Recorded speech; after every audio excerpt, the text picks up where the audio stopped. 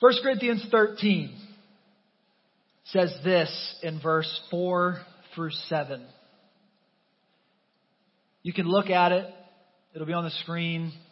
Or maybe you just need to close your eyes and think about these things deeply. Deeply. We're in a series called Ordered Love.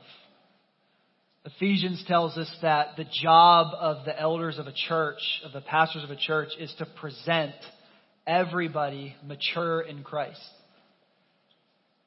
To do that, we have to reorder our love.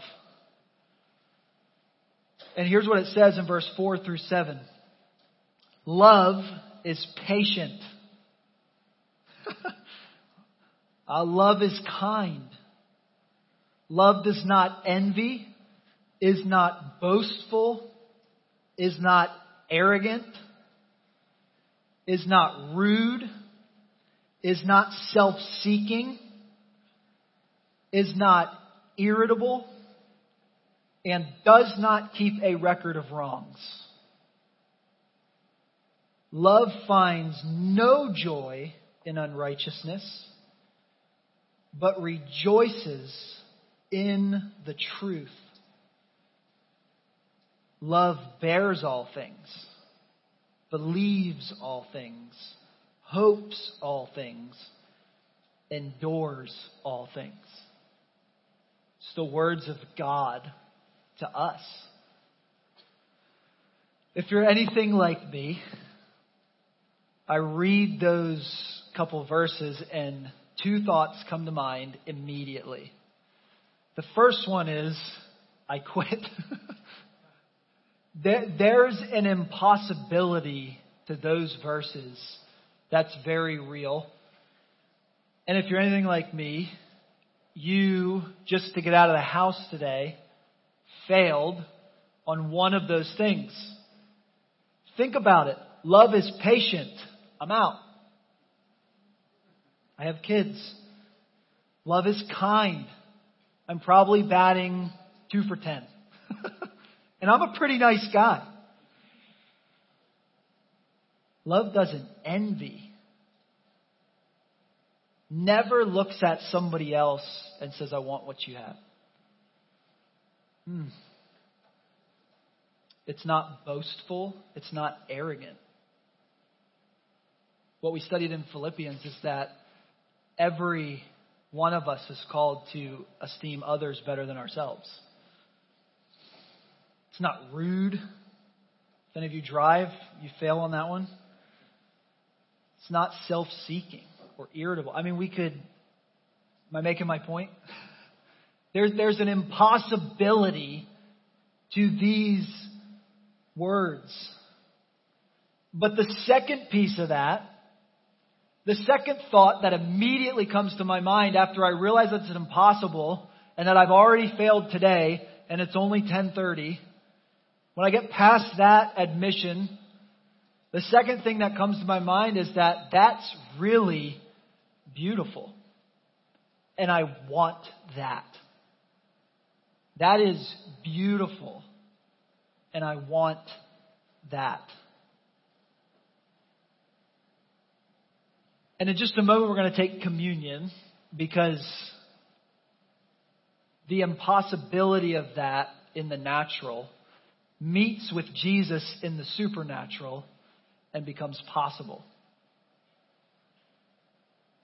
But to get to that place, I think there's two things that we have to wrestle with before we take communion and before we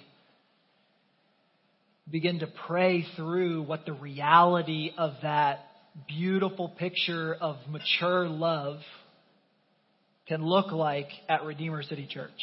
Two things we have to, let me say, there's two responses to that problem.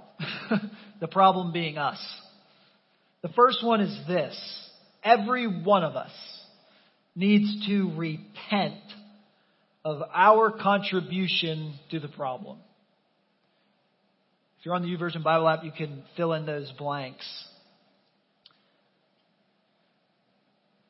But listen carefully to me as we think through that statement. Every one of us has to repent of our contribution to the problem. It's a sin. Are you listening? Online? Put your coffee down. It's a sin to pass judgment on people. It's a sin to talk about people behind their back. It's a sin to tear people down when God sent us on mission to build people up. And I think a lot of times we just will do those things and never think about it. I know I do. But think about this. The Bible paints a picture that we're actively against the work that God's doing in the world when we don't love the people of God around us. If you're not a Christian and you're listening in on this family conversation, I want you to know that every person in this room, every person watching online that calls himself a Christian is a hypocrite. We all are. And I love the joke, right, that you've all heard. And there's room for one more. So welcome. But oftentimes Christianity gets pointed at by the world and says, you guys don't live what you believe. You guys are hypocrites. And we would say, yes. That is the whole point of what we believe. That we don't deliver on the demand. Only one can do that. However, that's not an excuse to leave culture as it is within the body of Christ. It has to change. Listen to what John says. If those verses that Paul wrote under the inspiration of the Holy Spirit weren't enough for us, let's take it one step farther. In 1 John chapter 3, verse 14, it says this: we know we have passed from death to life because we love our brothers and sisters. But here it is. The one who does not love remains in death. Lift up your voice and tell me, big deal or little deal to God? You should try again. Big deal or little deal? Big deal, right? Like you're in or you're out kind of deal. Big deal. The one who does not love remains in death. What does that signal to us? That every single one of us has something to repent of in our contribution to the problem. It's not all bad news, though, because there's a glorious recognition in seeing that you aren't who you're supposed to be. There's a glorious recognition in that. Because what I love about the Bible and about our great God is that whenever you see these really intense realities surface about who we're supposed to be, we don't have to look very far to find how we participate in that new reality. So we're here in 1 Corinthians 13. John was there in 1 John 4. And you don't have to go but half a page away and you find where God's participating with you in that new reality. But before we get to that and then we take communion, the second piece of that, once we recognize that we're part of the problem, is there's a surrendering that takes place. Write this down. Surrender the natural over to the supernatural. Because love is not an if-I thing. Love is not, right? What's it say? Love keeps no record. Love is not about our performance. See, because we're really prone to look at our abilities and our accomplishments and measure things. And in fact, we should. In fact, God does. There's a whole book in the Bible called Numbers. God is a God of order.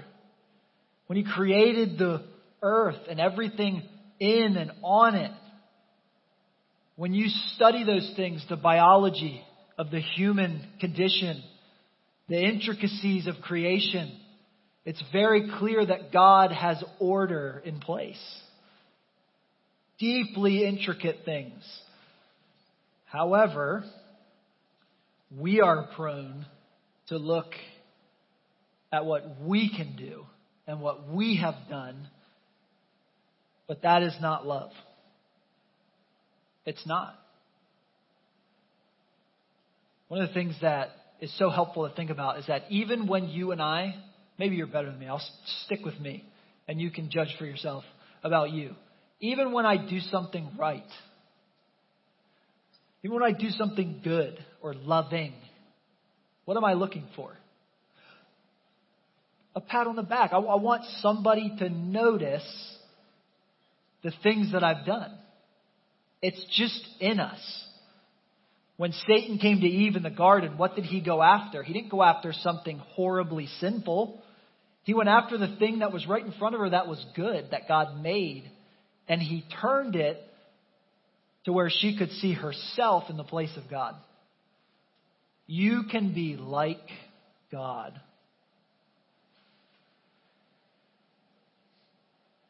We have to surrender what is natural over to what is supernatural. Otherwise, it's just compensation. The praise of man is just compensation. It's not love. But in verse 4 through 7, we see what love actually is. Love is supernatural. It's focused on our own inability, a recognition of falling short. And it leads to a better question. How can I serve you? How can I serve you?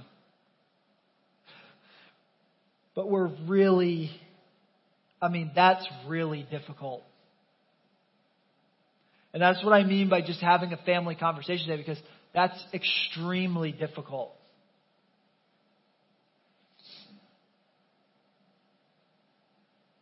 We get here by letting go of our ideals and surrendering to what God's doing in and around us.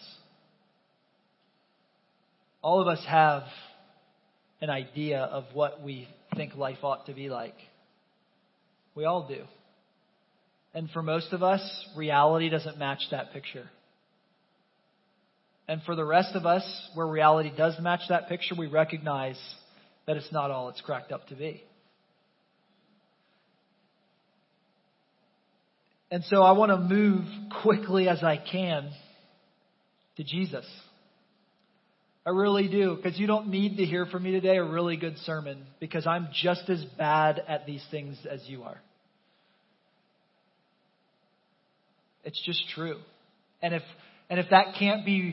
we can't be real in this place, you can't be real anywhere. Because here's the reality.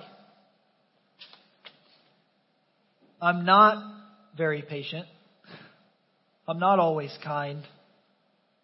I do have some things I'd like to have that I see other people have. And we could go on and on. And so could you. So what we need most in this moment is Jesus. And we want to not just say that or preach that really well. We want to practice that. We want to practice that. So what are the two places that this comes from? What are the two places that it comes from? It comes, number one, from us being together. If COVID has taught us anything, it's how much we need each other. How much we need to be together. And I'm not picking on the COVID stuff right now. I realize that if you're not here with us today, or you're not in a physical city group because of COVID-related reasons, I get it. There are things that are very real and present that affect that decision. But family conversation, can I just be real with you? I think some of you have just become used to the convenience of not participating physically in the gathering of God's people. Whether that's here on Sunday or whether that's in a city group. I think both count, by the way, for being with God's people.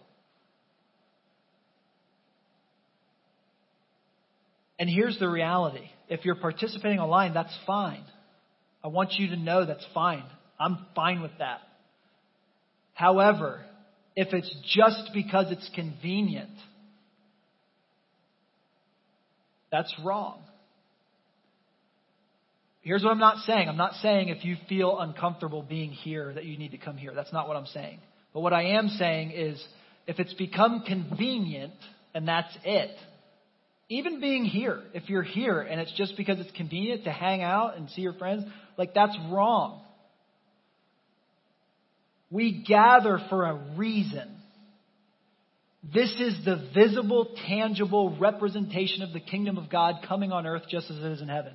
And if body parts are missing, it's incomplete. It's a love conversation. And so we have to tell the truth about that, don't we? Because what does it say? It says love tells the truth. It loves the truth. And so if there's good reasons for you to not be here, awesome. But if you can have dinner at Armature Works, but you can't be 6 feet apart from somebody at church, I think there's a priority problem. And I don't say that to make you mad. I say that because we love you. And God has built a people. Peter tells us that he's building a spiritual house. And so, if that's completely missing from your life for a year, you're malnourished. And so are we. That does not mean you need to be in this room on Sundays. But it does mean that you need to be in community with people from Redeemer City Church. Whatever that looks like in this season. We have online city group. We have city groups that meet in homes where you can spread out and make the most of that. And we have space here on Sunday for us to celebrate the goodness of God and take communion together and listen to the Word. And so at some point, we prioritize what is most important. And I can't answer that. You have to. But we have to be honest about the things that God told us would bring us human flourishing. We have to take an honest look at where are the places that God says He will participate with you and with me in the body of Christ. He gives us 2 of those places in the gathering together of the God's people, because we are one body with one Lord, one faith, one baptism. And in the sacraments. These mysterious gifts of God. And I do believe that today, as you participate with us online in communion, that God will be there and God will participate. And so again, this is not a plea for the physical. It's a recognition of the supernatural and the places that God chooses to move in and through His people.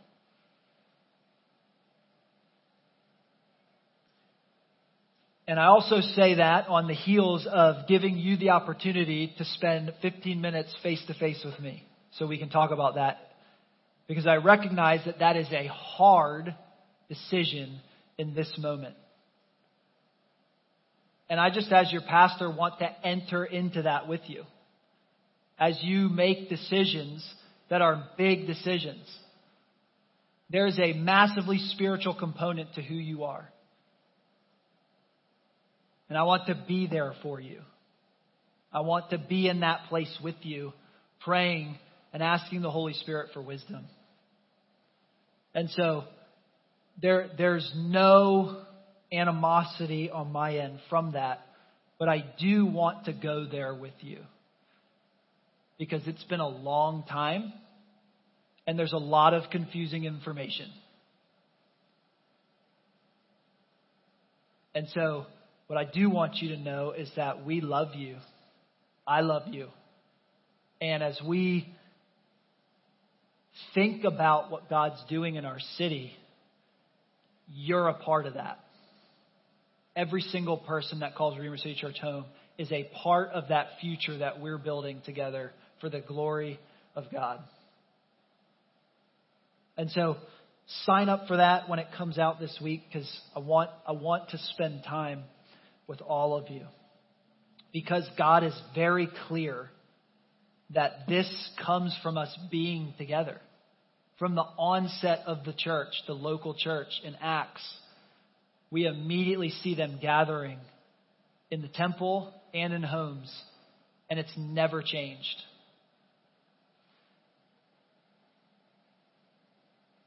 We're on mission for God all week. And we celebrate as a family at family dinner around the Word on Sunday and communion. That is why we do what we do. And the Bible says that it's the way that you and I love each other. We need to love people in the world. We do. That's in here. But what God said to us is that it's how you and I love each other that will change the world. By this they will know that you are my disciples, that you love one another. It's the whole thing. It's the whole thing. Because we're given go into the world and make disciples. But how do they know I'm a disciple? By our love for each other. And can we just be real? There's some things we have to repent of as we go back to that first thing. We have not done that perfectly. And so we just collectively take a deep breath and say, thank you, God, that your mercies are new every morning.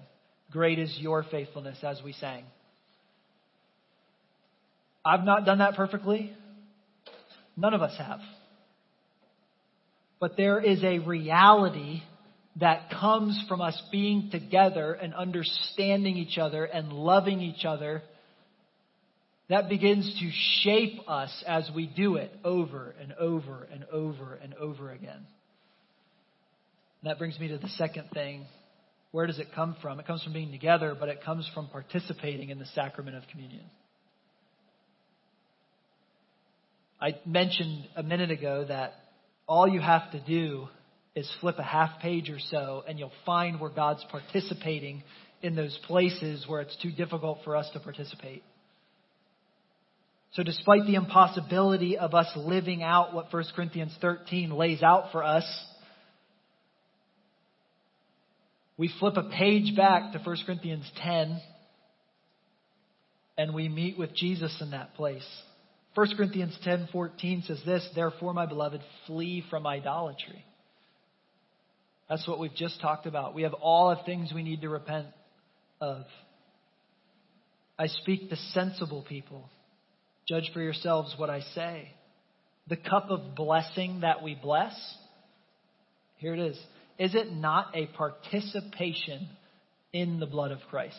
Where is the place that God promises to not just be everywhere in his omnipresence, but to participate with you and with me, with us? It's here. It's at this place, gathered around the table, the communion table. Is it not a participation in the blood of Christ? Is the bread that we break not our participation in the body of Christ? And who is the body now? Us. We're the body. We have to be together to truly, fully represent the kingdom of God coming on earth just as it is in heaven. And we do that in many ways, whether it be city groups or gatherings on Sundays or you meeting somebody, the body. The bread that we break, the cup that we bless. Verse 17, because there is one bread, we who are many are one body, for we all partake of one bread. together, loving. And then in a moment, we'll go to 1 Corinthians 11 and talk about what that looks like. But 1 Corinthians 11, after it mentions how they took the elements, talks about examining ourselves.